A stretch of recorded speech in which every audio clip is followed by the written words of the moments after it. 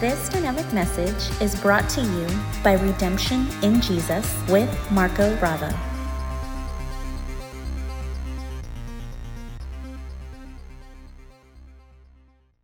This morning, I have a message that I believe will be a blessing to you. Let's have a look at the title. It's coming up on the screen now. We've titled this message, Only by Faith Can You See Yourself the Way God Sees You.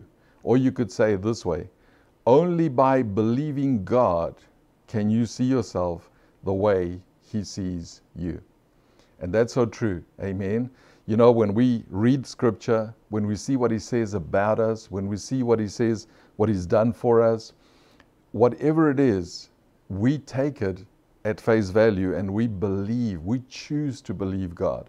Those who choose not to believe God, those who choose to doubt God or question it, well, then they're not going to have the perspective that God has of them. Amen. And that's specifically what I want to focus in on today, is the fact that only by faith, only by believing, can we really see ourselves the way God sees us. Can we only think of ourselves the way God thinks of us. Now you may think, well, you know, that sounds like a very basic, elementary message. Well, let's see, let's hear it. And if it's a reminder, refresher, well, good. But I believe something will be said today that is going to help you just go further with your faith and believing what God says about you and really taking hold of it. Now you may say, well, I don't know if I really need it. I know who I am in Jesus. I know what I have in Jesus and I'm fine. Well, let me share with you, and you can probably relate to this because most believers can, unfortunately, relate to the experience that I had. I remember back in, I think it was somewhere toward the end of 1981. I don't know if it was the end or the middle, but in 1981, I was 13 years old and I heard the gospel. I heard salvation in Jesus preached. And I, by my choice, received salvation in Jesus at that time. And so I remember when I received salvation in Jesus then, as young as I was so excited about it because even though I was still young in my teens, I already knew what it felt like to be a sinner. I knew that there was something between me and God. I knew that things were just not how I wanted them to be between me and God and my eternal future. And so I had so many things going on in me, and like most people, you know, I had a history. My life wasn't perfect. Things happened, tragedies happened, different things happened, and a lot of them had formed and shaped my personality, my character, my view of people. And so I remember then when I received salvation in Jesus, if I could describe it to you, and you can probably relate to this, it felt so wonderful. I remember answering that altar call, and at that time, you know, they called us forward toward the platform. And so I went and I was there, but I remember just feeling like I was the only one. And I raised my hands and I said the prayer, and I remember experiencing that new birth in my heart and just something on the inside of me changing.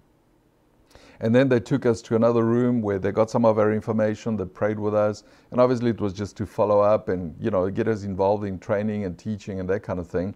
But I remember going through all of that.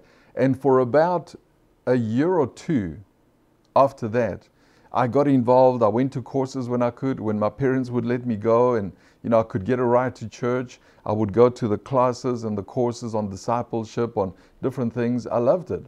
But it was such a wonderful, wonderful experience. I was excited. I went to school. I couldn't wait to tell my friends what had just happened. And, you know, they didn't always celebrate me. Some of them made fun.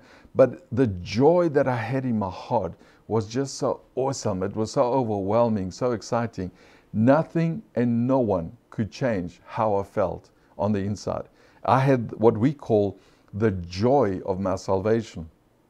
But then I started getting into, you know, going to church more. And unfortunately for me, and I don't despise it all because I got a good foundation to some degree, and also it's helped me appreciate, you know, understanding gospel truth and understanding the grace of God now. But I was in an environment where they mixed their teaching with law and grace. So it was more of a legalistic teaching. You know, the kind of thing that said, yes, you're saved by grace, but now you've got to do this, this, this, and that. And if you don't, then these things will happen. And if you do, then these good things will happen. So it all became very legalistic. But I remember as I was being discipled, I was getting involved. Within around 18 months of having received salvation in Jesus, that joy of my salvation began to fade. It began to become not so joyful. It began to, my relationship with God, I began to feel like I was being put in bondage. I began to feel like if I don't perform, then everything that happened that day is not going to mean much.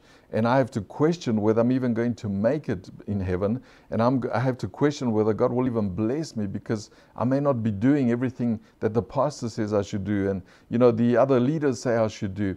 And so what happened is that within a short period of time, even though it was around 2 years, within that short period of time, I literally lost the joy of my salvation.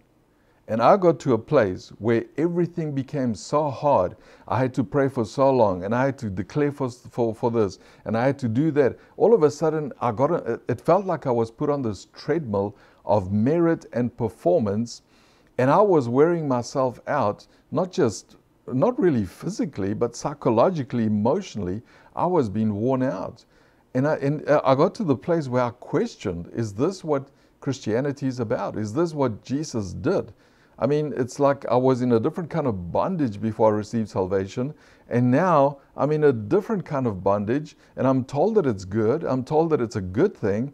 But I still felt bound. I still felt chained down. And I thought, this cannot be. And for a long, long time, many years, I would question, why is it that I felt that joy for about 2 years and nothing and no one could affect me in any way? Where is that? I want that back.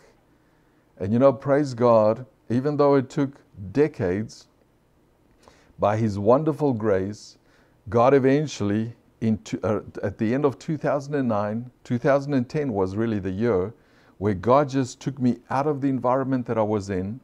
It was almost like I had a Pauline experience, where He took him out and taught him in the wilderness first, and then he came back.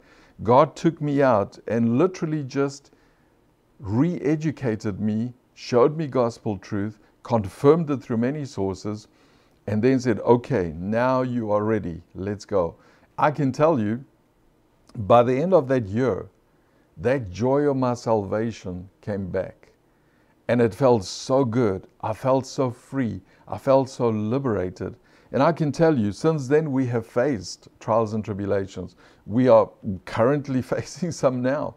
But I can tell you, the joy of my salvation always stays there because of my understanding of gospel truth. It is because by faith I have learned to see myself the way God sees me, outside of my merit, my performance, and everything else that I can do or cannot do. Because that's the heart of God. Because that's exactly what happened when I received salvation in Jesus. I wasn't thinking about what I'm doing, what I'm not doing. It just happened and I felt so joyful. And all of a sudden, when I began to be made aware, you're not doing this and you are doing this and you shouldn't be doing that and you should do that, that's when that joy began to fade and, almost go away. And so, having said that, that's what this message is about. In a way, it's about just reminding us that the joy of our salvation needs to be there, should be there, and can be there. Amen. Just like it was when you first received salvation in Jesus. And so I have to ask you this question before we continue.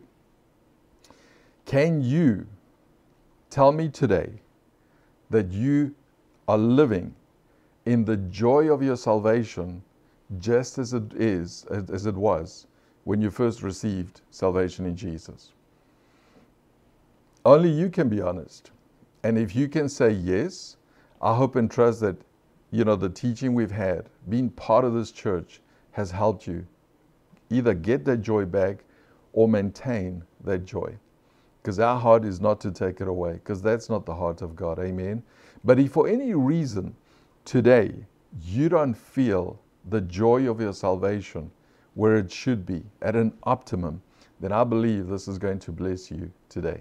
Amen. So let's begin by having a look at Romans chapter 12 and verse 2.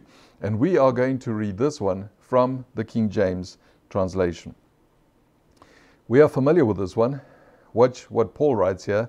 And he says, "And be not conformed to this world, but be ye transformed by the renewing of your mind, that ye may prove what is that good and acceptable and perfect will of God." Now look at that real carefully. What it's really saying to us is that the way for us to determine and living God's will for us is by changing the way we think to the way God thinks. I mean, that's another way you can put that. It is basically saying to us, if you want to think the way God thinks about you, if you want to live in what God has done for you in and through Jesus, then in the reality of that, then you need to think the way God thinks. We need to transform, renew our mind. We will be transformed when our mind is renewed. And what is our mind? What we think. Isn't that so? And so really what this is telling us is that change the way you think. Don't think like the world thinks. Don't think like the world thinks God thinks of you. Think the way God really thinks about you, and then that will transform you, and then you will be able to see how good, acceptable, and perfect God's will for you is. That's in essence what this is saying. So really, it's about how we think of ourselves individually, how God thinks of us individually. That's what we need to work on. Look at the same portion from the Passion Translation and how it puts it. It's pretty nice. Watch what it says here. "Stop imitating the ideals and opinions of the culture around you, but be inwardly transformed by the Holy Spirit," watch this, "through a total reformation of how you think." See that? So it's how we think that needs to change. This will empower you to discern God's will as you live a beautiful life, satisfying and perfect, watch this, in His eyes. So really, what this is again saying to us is that God sees us a certain way, and when we begin to think and see how He thinks of us, and we begin to think of ourselves the same way, then we will have a beautiful, satisfying, and perfect life, regardless of what we face, what goes on around you. So it is key for us to think the way God thinks about us. We need to think of ourselves the way God thinks about us. How He sees us is how we need to see ourselves. And you know, like the title says, the only way we can do that is by faith, by believing, because there is nothing else we can do to make ourselves think the way God thinks other than believe. See what He says about us and believe it. Amen. So transforming the way we think begins then by understanding what God has done for us. This is the foundation. If we don't have this foundation clear in our thinking, first and foremost, it will be hard for us to believe anything else God says about us and then change the way we think. I mean, think about what I said earlier about losing the joy of our salvation. It is because either false doctrine, halfway doctrine, mixture of law and grace doctrine, legalistic doctrine, it is because it infiltrated our thinking and changed our thinking and made us think differently to what God actually says about us. And that affected our whole lives. It affected our whole being. And so this is why it says the way you will be transformed is by thinking about yourself the way God thinks about you. Amen. And it all begins with this foundation that I'm about to share with you here. This is how that transformation, that way of thinking begins. Let's have a look at 2 Corinthians 5 verse 19 from the New Living Translation. It says there, the first part of that verse, "For God was in Christ," watch this, "reconciling the world to Himself, no longer counting people's sins against them." Look at that. God himself personally, in and through his son Jesus, what did he do? He reconciled you to himself. In other words, he restored you 100% and completely to himself, taking care of the sin issue. So that's the first thing that we see there. God reconciled you to himself. The second thing that we see there, which is probably the one that most people struggle because of doctrine, it says there, God no longer counts your sins against you. So he doesn't hold your sin against you, and he doesn't count your sin against you. Amen? And it tells us there that God did this for us in and through Jesus. What wonderful truths. What a wonderful, powerful foundation for us to understand. And that's what we need to base our thinking on. The fact that God himself, in and through Jesus, not through your merit, not through your performance, not through your doing or not doing, avoiding and engaging, whatever you want to call it, not through that, but in and through Jesus, God himself reconciled you to himself. So you, when you receive salvation in Jesus, you were also instantaneously reconciled to God. That reconciliation became yours right there and then.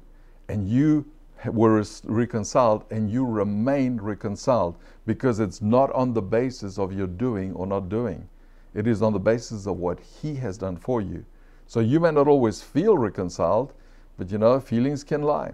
And faith is not based on feelings. It's based on believing God. And he says you are reconciled to him.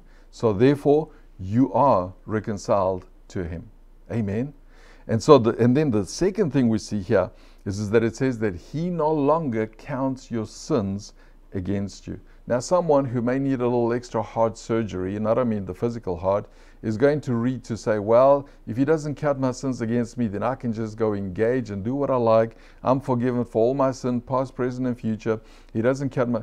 If that's the case, you do realize that there's a twist in your heart that needs help. Because that's not at all the heart of God here. He didn't forgive us so we can go, and like we read last week, a pig that gets washed, what does it do? It goes right back to the mud. Well, God didn't clean us so we can do that. He cleansed us so we can be acceptable before him. So he can change his view of us, and we can change the view of ourselves before him. Amen. And so, but look at this over here. It says that he no longer counts your sins against you. So now, if you've been reconciled to God, and he doesn't count your sins against you, people may, your own mind may, your conscience may, but God doesn't count them against you. So if he's reconciled you and he doesn't count your sins against you, then what is his view of you? How does he think of you? Well, it's pretty phenomenal and awesome, isn't it? And that's the way you need to think of yourself before God. Will we make mistakes? Sure. Will there be things that happen? Will we get discouraged? Will we face trials and tribulations? Sure. But at the end of the day, it doesn't change these realities. You have been reconciled to God, and he does not count your sins against you. Amen. So, having said that, let me say this, and let's think about this. If you still think that God may be displeased or angry with you, it is because you still think he counts your sins against you. I mean, that's a simple but profound truth. Isn't that so? If ever you think that somehow God is not pleased with you, that somehow he may be upset with you, or he may just have, pulled aside from you. In other words, there's just something that's not right between you and God. If you still think that way, based on what we've just read, it means that you still think he counts your sins against you. Because if you didn't, you wouldn't feel that way about God. And he doesn't do that. We may feel that way. When we mess up, when we do things, because of legalistic conditioning, if you will, we have a tendency to think. So our perspective may change, but God's perspective doesn't change. So if for any reason you still think that God isn't pleased with you, there's some issue, something's up, something's not right, it means that you still think He counts your sins against you, because that's the only thing that would make Him feel that way or think that way about you. And He says He doesn't. Isn't that so? And so it also means that you still think that your conduct and behavior play a role in you being reconciled to God. It also means that you don't believe what we just read. Whenever you feel that way, whenever you feel like there's something between you and God, you don't believe what you just read. You've been reconciled in Jesus, and He no longer counts your sins against you. You see, and even though it may be something simple, it's something that needs to change about us. This is why we need to do it by faith, by believing. In other words, Father, I'm dealing with some stuff, and it feels like something's got in between you and me, and I know I shouldn't have done that, but You've reconciled me. You don't count my sins against me. You and me are fine. I need your help to help me change my thinking, my feeling, and stop whatever I need to stop. But His view doesn't change of you. Is someone with me? I mean, is this making sense?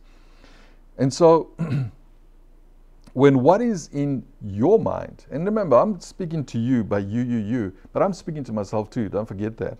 But when what is in your mind is different to what is in God's mind about you, that is when uncertainty, insecurity, doubt, unbelief, and a lack of confidence thrive. Isn't that so? I mean, we all find that. And I think about my experience. You know, when it felt like I was losing the joy of my salvation, and, you know, all of a sudden I didn't feel so comfortable with me and God, it is because I was no longer thinking the way God thinks about me. And that's when I began to feel uncertain, insecure. I started doubting. I started entertaining unbelief.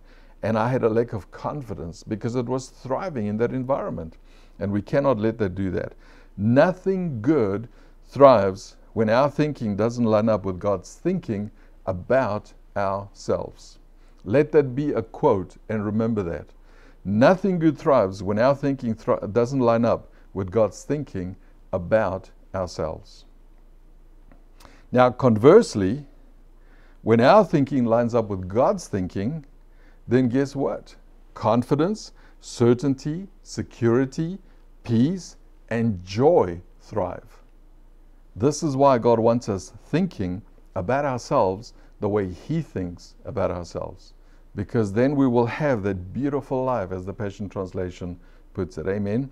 So really, at the end of the day, having said all that, all renewing your mind is you changing your thinking to line up with God's thinking about you. That's all renewing the mind is. That's in essence what He's saying. Change your thinking to line up with my thinking, says God, about you. Then you will enjoy the fullness of it. Now, we have to ask the question then, how does God think of you? How does He see you? How does He think of you? Because if you see that, then you can think of yourself the same way. Well, no better portion, or I guess there are better portions, but one of the better portions that shows us this and answers that question is, how does God think of you? How does He think of me? Is Colossians chapter 1, verses 21 to 23. We're just going to read the first part of 23 for time's sake. But let's begin with verse 21. Now, I want to remind you, we've studied this before. The background to this is here He's talking to those who were under law. They used to relate to God by old covenant law. And as you know, in the new covenant, we can't do that. We need to relate to God by new covenant grace. We don't ignore the law, we just embrace it for the reasons God gave it, right? And so remember that, because that's the background here. That's who He's talking to. Now, watch what He says here in verse 21. Once you were, past tense, look at that. You were alienated from God and were enemies in your minds because of your evil behavior. Now, God is speaking here to those who were under law. And He is basically telling them that when they were under law, when they were relating to God by a legalistic system, they were alienated from God because they never measured up. But also it says they were enemies of God. Why? In their minds, because of their conduct and behavior. So really the issue was in their minds. The law conditioned them. Legalism conditioned them to always feel like they never measured up, to always feel like there was always something else that they hadn't done, that they hadn't fulfilled, to always feel like there was something missing, there was always something to do in order to feel reconciled to God. And he says, that's what the Lord did to you. He says it made you feel alienated from God. In other words, distant from God, separated from God. And also in your minds, it doesn't say in God's mind, it says in your minds, you saw yourselves as enemies to God because of your behavior and your conduct. So if you want to know how God wants you to think of yourself, this already gives us a clue. If for any reason we feel alienated from God, if for any reason we feel like maybe God is not that happy with me, maybe I'm not on his speed dial, in your mind that is happening. And it is because you're looking at your conduct and your behavior. Now, I'm not saying conduct and behavior doesn't matter. I need to keep saying this because some people get me wrong. It absolutely matters. But it's the fruit of what you believe, not something you're trying to produce a fruit. Isn't that so? And so, but it says there, your enemy is in your mind. So before salvation, this is how we all saw ourselves. I mean, even as a 13-year-old teenager, I saw myself as someone who was not close to God and someone who probably didn't measure up. So, I don't know where God has me in his list, if he has me in his list at all. Amen. And that's how most people feel. So in our minds, we saw God as displeased and maybe even angry with us. And I know that I certainly did. And so we saw him ultimately as counting our sins against us and ready to judge us, because that's what the Lord does. But yet you're about to see in that same portion that is no longer how we should see ourselves. God doesn't want us to see ourselves that way. So he's just laid out what it was like before salvation in Jesus, what it was like relating to God by law. And so even if you receive salvation in Jesus, but your relationship with God is a legalistic one, that's how you are made to feel. Maybe not to an extreme, but that's what it did to me. I received salvation in Jesus. I had the joy, but 2 years of legalistic discipleship, and all of a sudden I felt alienated from God. And in my mind, I honestly felt like sometimes like an enemy of God, because I was made to look at my conduct and behavior. And so we should no longer think that way. Watch us now in verse 22. But now, won't you say, but now? Don't you like the but nows? Praise God for that. But now, he says to them, he has reconciled you by Christ's physical body through death to present you holy, watch this, in his sight. Not your sight, his sight. Without blemish and free from accusation. So notice, he says, when you were under law, when you had a legalistic relationship with God, you felt alienated, and in your mind, you felt like an enemy, because all the law did was point to your conduct and behavior. And then he says, but now, in other words, having received salvation in Jesus, it says you realize that God himself, in and through Jesus, has reconciled you to himself. So God did it, not you, because if we could, we wouldn't need Jesus. So God did it. And then he says, because of that reconciliation, because of what he's done for you in and through Jesus, he says, now this is how God sees you. He sees you as holy, he sees you without blemish, and he sees you free from accusation. Why? Because he no longer counts your sins against you. Powerful stuff, isn't it? So what we see here is that through Jesus' burial, death, and resurrection, 3 things. Won't you say 3 things? Come on, do it now. I dare you. I know you may even be watching by yourself, but just say it. 3 things. 3 things changed about you in God's mind. What is the first one? He now sees you as holy. What does that mean? In other words, he sees you perfect in goodness and righteousness. You may say, oh no, Pastor Marco, if you only knew what I've been doing, what I've been getting up to, and the mistakes I've made. Well, see, this is why it's not based on your conduct or behavior. Now again, It's not to say that just go ahead and knock yourself out, because that'll sear your conscience, harden your heart, and eventually lead you to unbelief. And you don't want that, right? But he sees you as holy. So, do you achieve holiness? No, none of us can. Because if we could, I mean, I've heard teaching, where they say, holiness is like a muscle. The more you work it out, the more holy you become. Okay, fine, whatever. I understand the logic, but it's not scriptural. Because if we could achieve holiness in and of ourselves, we wouldn't need Jesus. It's because we cannot that God sent Jesus to become holiness and make us holy. Amen. So notice, he sees you as holy. That's the first thing. The second thing is that he sees you without blemish, it says. What does that mean? It means that he sees you without flaw. And my accent, flaw. I don't know how, but you know what I'm saying. He sees you flawless, right? That's what that means. And then thirdly, it says that he sees you free from accusation. In other words, there is nothing to accuse you for, because he has dealt with this an issue. He doesn't count your sins against you. So, even though at one point they were relating to God in a legalistic way and it had a bad effect on them, now God says, now because of Jesus, I have reconciled you. And in that reconciliation, this is how I now see you. I see you as holy. In other words, perfect in goodness and righteousness. I see you without blemish. In other words, without flaw. I see you flawless. And he says, I see you free from accusation. In other words, completely restored, and I don't count your sins against you. Praise God for that. Amen. And this is how he says we need to see ourselves. We need to transform our way of thinking to that way of thinking. I am holy before God. He sees me without blemish. He sees me free from accusation. He doesn't count my sins against me. You tell me if that good news, that good gospel, motivates anyone to go and live a sinful lifestyle. Give me a break. Either they have a warped mind or they just didn't hear properly what I had to say. Amen. But it doesn't change gospel truth. This is the way God sees you. So the sooner we line up our thinking to that, the sooner the joy of our salvation will come. I know that it's happened for me.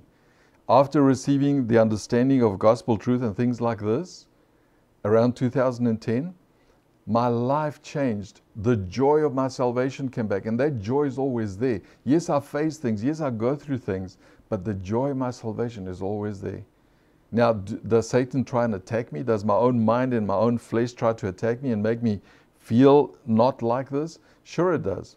But this is why we've got to believe by faith how God sees us. Amen. I've got to believe it outside of my merit and performance. So this is how God sees and thinks of those who receive salvation in Jesus. He sees them as holy, without blemish, free from accusation. That's you if you've received salvation in Jesus. Amen. Now don't try and be convinced to believe it because God says it. And when you take it and receive it by faith, when you believe it because He says it, you'll enjoy and you'll have the joy of a salvation right there. Amen. So these attributes, notice, are given to us by grace, and we appropriate them by faith, by believing them. There's nothing we can do to earn or deserve them. They are given to us by His grace, unmerited favor, and all we do is we appropriate them, we take them and make it ours by faith. So you can do that right now. If for any reason you've had a struggle in your mind and heart about, how God sees you, well, you've just seen how He sees you. You've just seen what He's done for you. So just receive it by believing. Take your merit, your conduct, your behavior out of the picture and just receive it by believing. By faith is what we call it. Amen. Now, others may not see you that way, but God sees you that way. You may not always see yourself that way. You may not always feel that way, but it doesn't change how God sees you. Amen. No view or opinion can change how God sees you and how God thinks of you. That's another simple but powerful, powerful truth that needs to be solidified in our hearts. Let me say it again. No view or opinion can change how God sees you and how He thinks of you. Amen. Praise God. Now, if you don't believe this is how God sees you, then guess what? I have nothing else to tell you but that you are living in unbelief. Unbelief of the gospel. Unbelief of gospel truth. If you don't believe that, then you're in unbelief. And the way to change it is by embracing what God says, and that will transform your mind. Amen. Now, let's continue with that portion with verse 23, the first part of verse 23.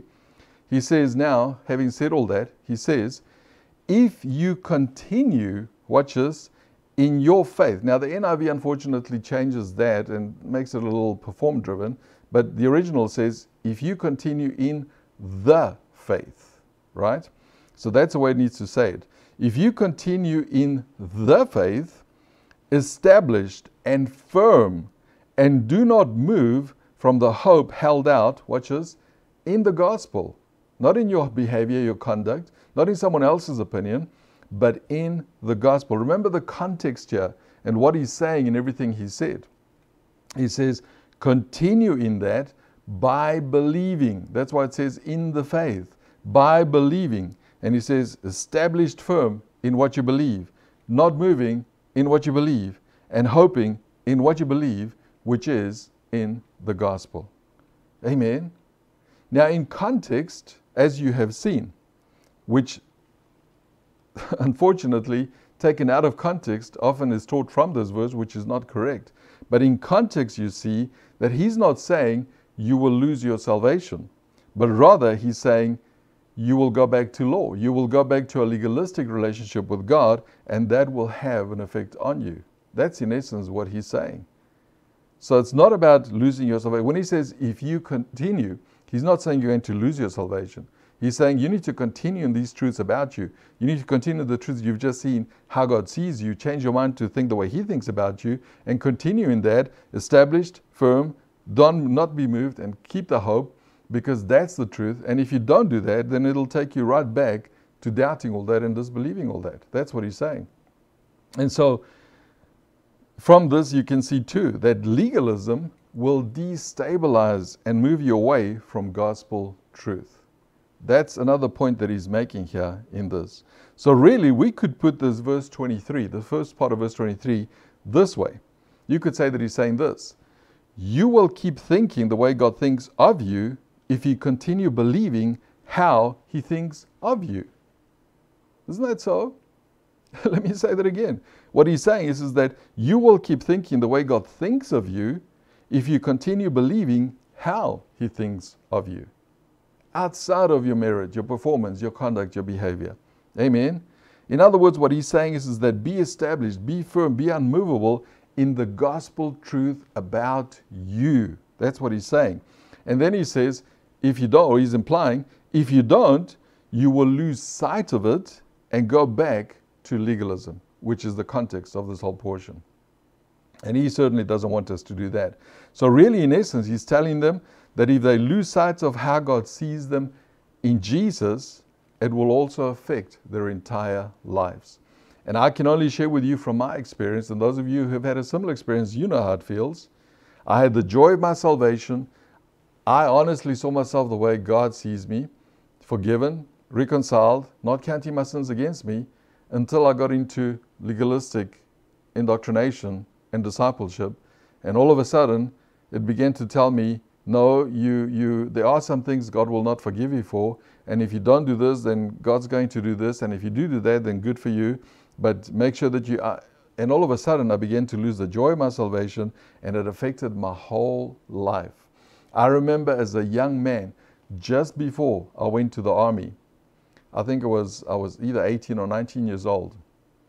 Just before I went to the army, I remember being so disheartened with God, with the gospel, with church, with Christians, because legalism had literally destabilized me to such an extent that I thought I was probably better off not having received salvation in Jesus, because I feel worse than a beaten down dog.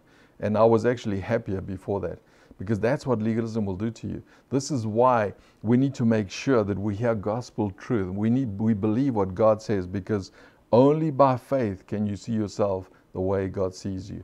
Only by faith can you think the way God thinks of you. And that's the way he wants us to live. Amen. Think about that joy when we first received salvation in Jesus. Remember how you felt when you realized how God sees you without all these doctrinal filters and legalistic filters. I mean, think about what caused you to lose that joy. I think about my own experience. Was it sin that caused me to lose that joy? I can honestly tell you no. And I'm not saying I was good or perfect. I did mess up. I was a young man. I was a young teen. I did things that I shouldn't have done. I thought things that I shouldn't have done. I admit it to you. But is that what took away the joy of my salvation? Definitely not. It was legalism. It was legalism that really made me doubt gospel truth and question God's view of me in Jesus. It was doctrine that mixed law and grace that basically said to me, yes, you're saved by grace, but now you better do all these things to keep in God's good books and keep having God's blessing in your life. That is what took away the joy in my life. Now that doesn't mean that we shouldn't do, but we do because we are, not because we're trying to be. Amen. More so in actual fact. But anyway, so really what it was is that legalism put the focus on me, and I'm sure it did the same thing to you. It put the focus on my merit, my performance, and it told me this is how you determine God's view of you. And let me tell you something, Satan loves nothing more. Demonic forces, evil forces who hate us, who are against us, they like nothing more than to use legalism to point you to your merit, to your performance, to your conduct, to your behavior, and let that determine God's view of you in your mind. So in our minds, we begin to see ourselves as enemies of God. We think God sees us that way when He doesn't. You see, Satan's goal ultimately, listen to this real carefully, please. Satan's goal is not to get you to sin. Because like with me, sin didn't do that to me. It was my view changed of how God sees me. So really, Satan's goal is not to get you to sin, but it is to get you to sin long enough and often enough so that he can make you question God's view of you through guilt, shame, and condemnation. Did you hear what I said? Satan's goal is not to get you to sin, but rather it is to get you to sin long enough and often enough so that he can change, make you question God's view of you through the guilt, shame, and condemnation of that sinful lifestyle. That's what he aims for. And of course, his ultimate goal is really to get you to stop living by faith. Because when you turn your eyes onto your conduct, your behavior, your merit, your performance, it's hard to believe what God says. And that's a ploy of the devil. That's a thing that he's done for years, for thousands of years. Don't fall prey to that, amen? Your faith is his ultimate goal. Your faith in the gospel. Our feelings follow what we believe. And he knows that. That's why he wants to alter what we believe so that our feelings can follow that. But here's the gospel truth. Our feelings don't change the gospel. What God said about reconciling you, not counting your sins against you, and the fact that you are holy, without blemish, and free from accusation, our feelings don't change that gospel truth. Isn't that so? Our sin doesn't change the gospel. Our attitude doesn't change the gospel. Because if they could, then they would be greater than the gospel. And they are not. Amen? What Jesus did to redeem you and I is far superior and greater than our feelings, our attitudes, our views, and our sin, and all of that. Isn't that so? Praise God, praise God. Faith is our assurance. This is why Satan is after our faith, because he knows that it's only by faith that we can see ourselves the way God sees us. And that's our assurance, and that's why he's after that. So God wants us living in the joy of our salvation always. Amen. But legalism will tell you, oh no, that initial joy that you felt was the honeymoon stage. Because as you grow in the things of God, you'll find that, the honeymoon stage is over, and now you've got to do this, and you're responsible for this. No, That's not true. God intended, based on everything we've seen here so far, God's intent was always for us to live in the joy of our salvation. Amen. But we are the ones responsible for believing the gospel.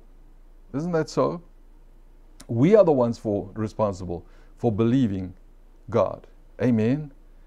And you know, I'm going to say some things, a little frank here, that may be a little pinch, but I'm talking to myself here too. But just hear me out. And I'm saying this because I love you, not because I'm trying to be self-righteous or mean or anything else.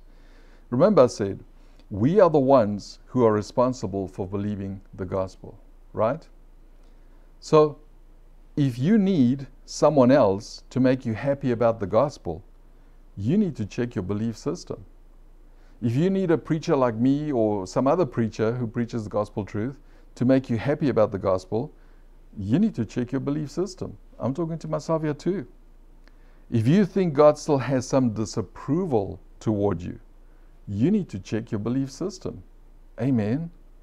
Not seeing ourselves the way God sees us is destructive, and that's not God's desire for us. So let's take the responsibility, let's believe what God says, and let's change the way we think about ourselves to line up with how God thinks about us. You're reconciled, He doesn't count your sins against you, you are holy, without blemish, free from accusation, praise God, and that's the way it stays. Amen.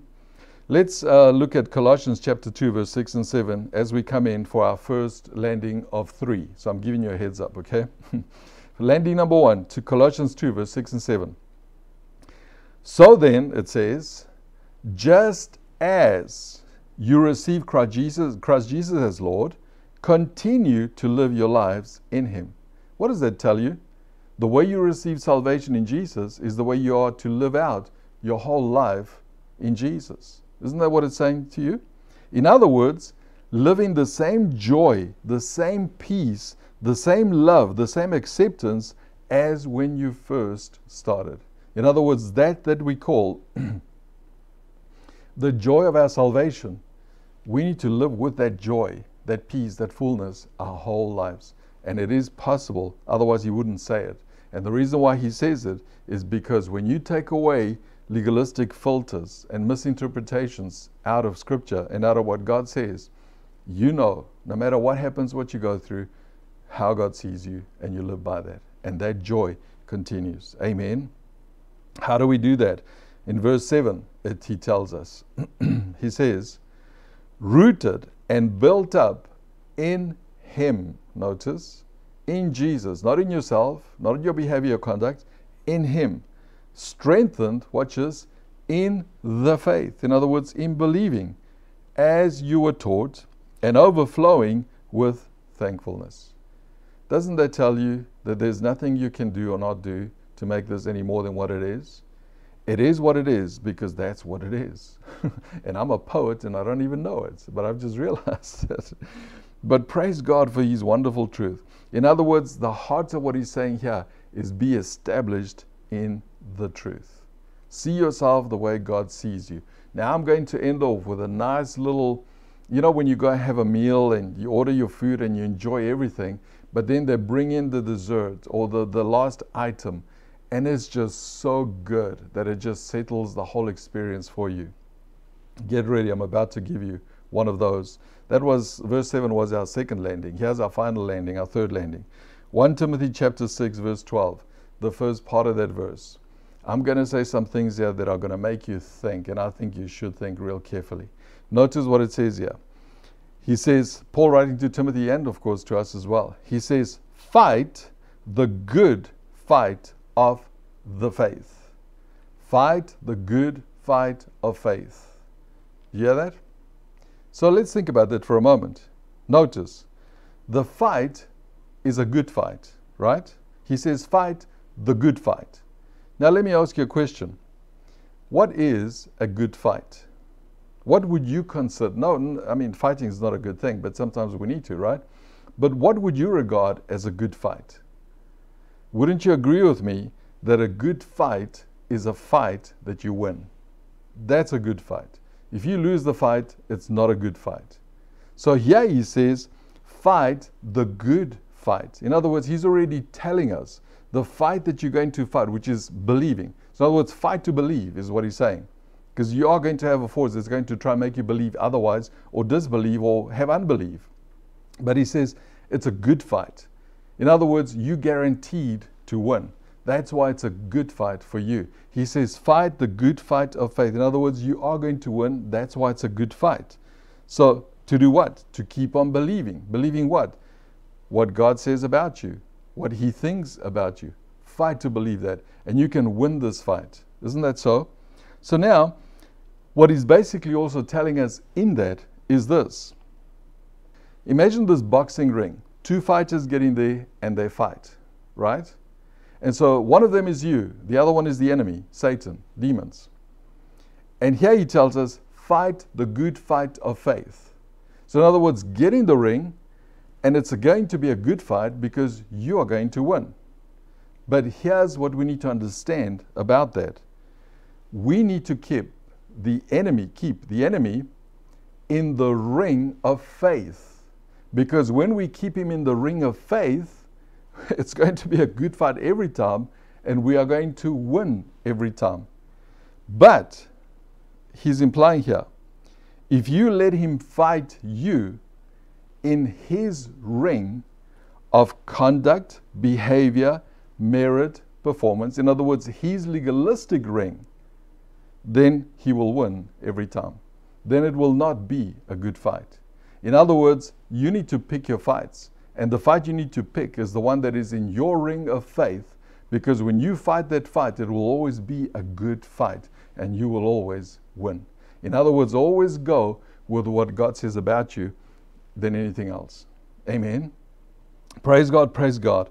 So it is only by faith that you can see yourself the way God sees you in Jesus. Amen. We trust that you are blessed by this message.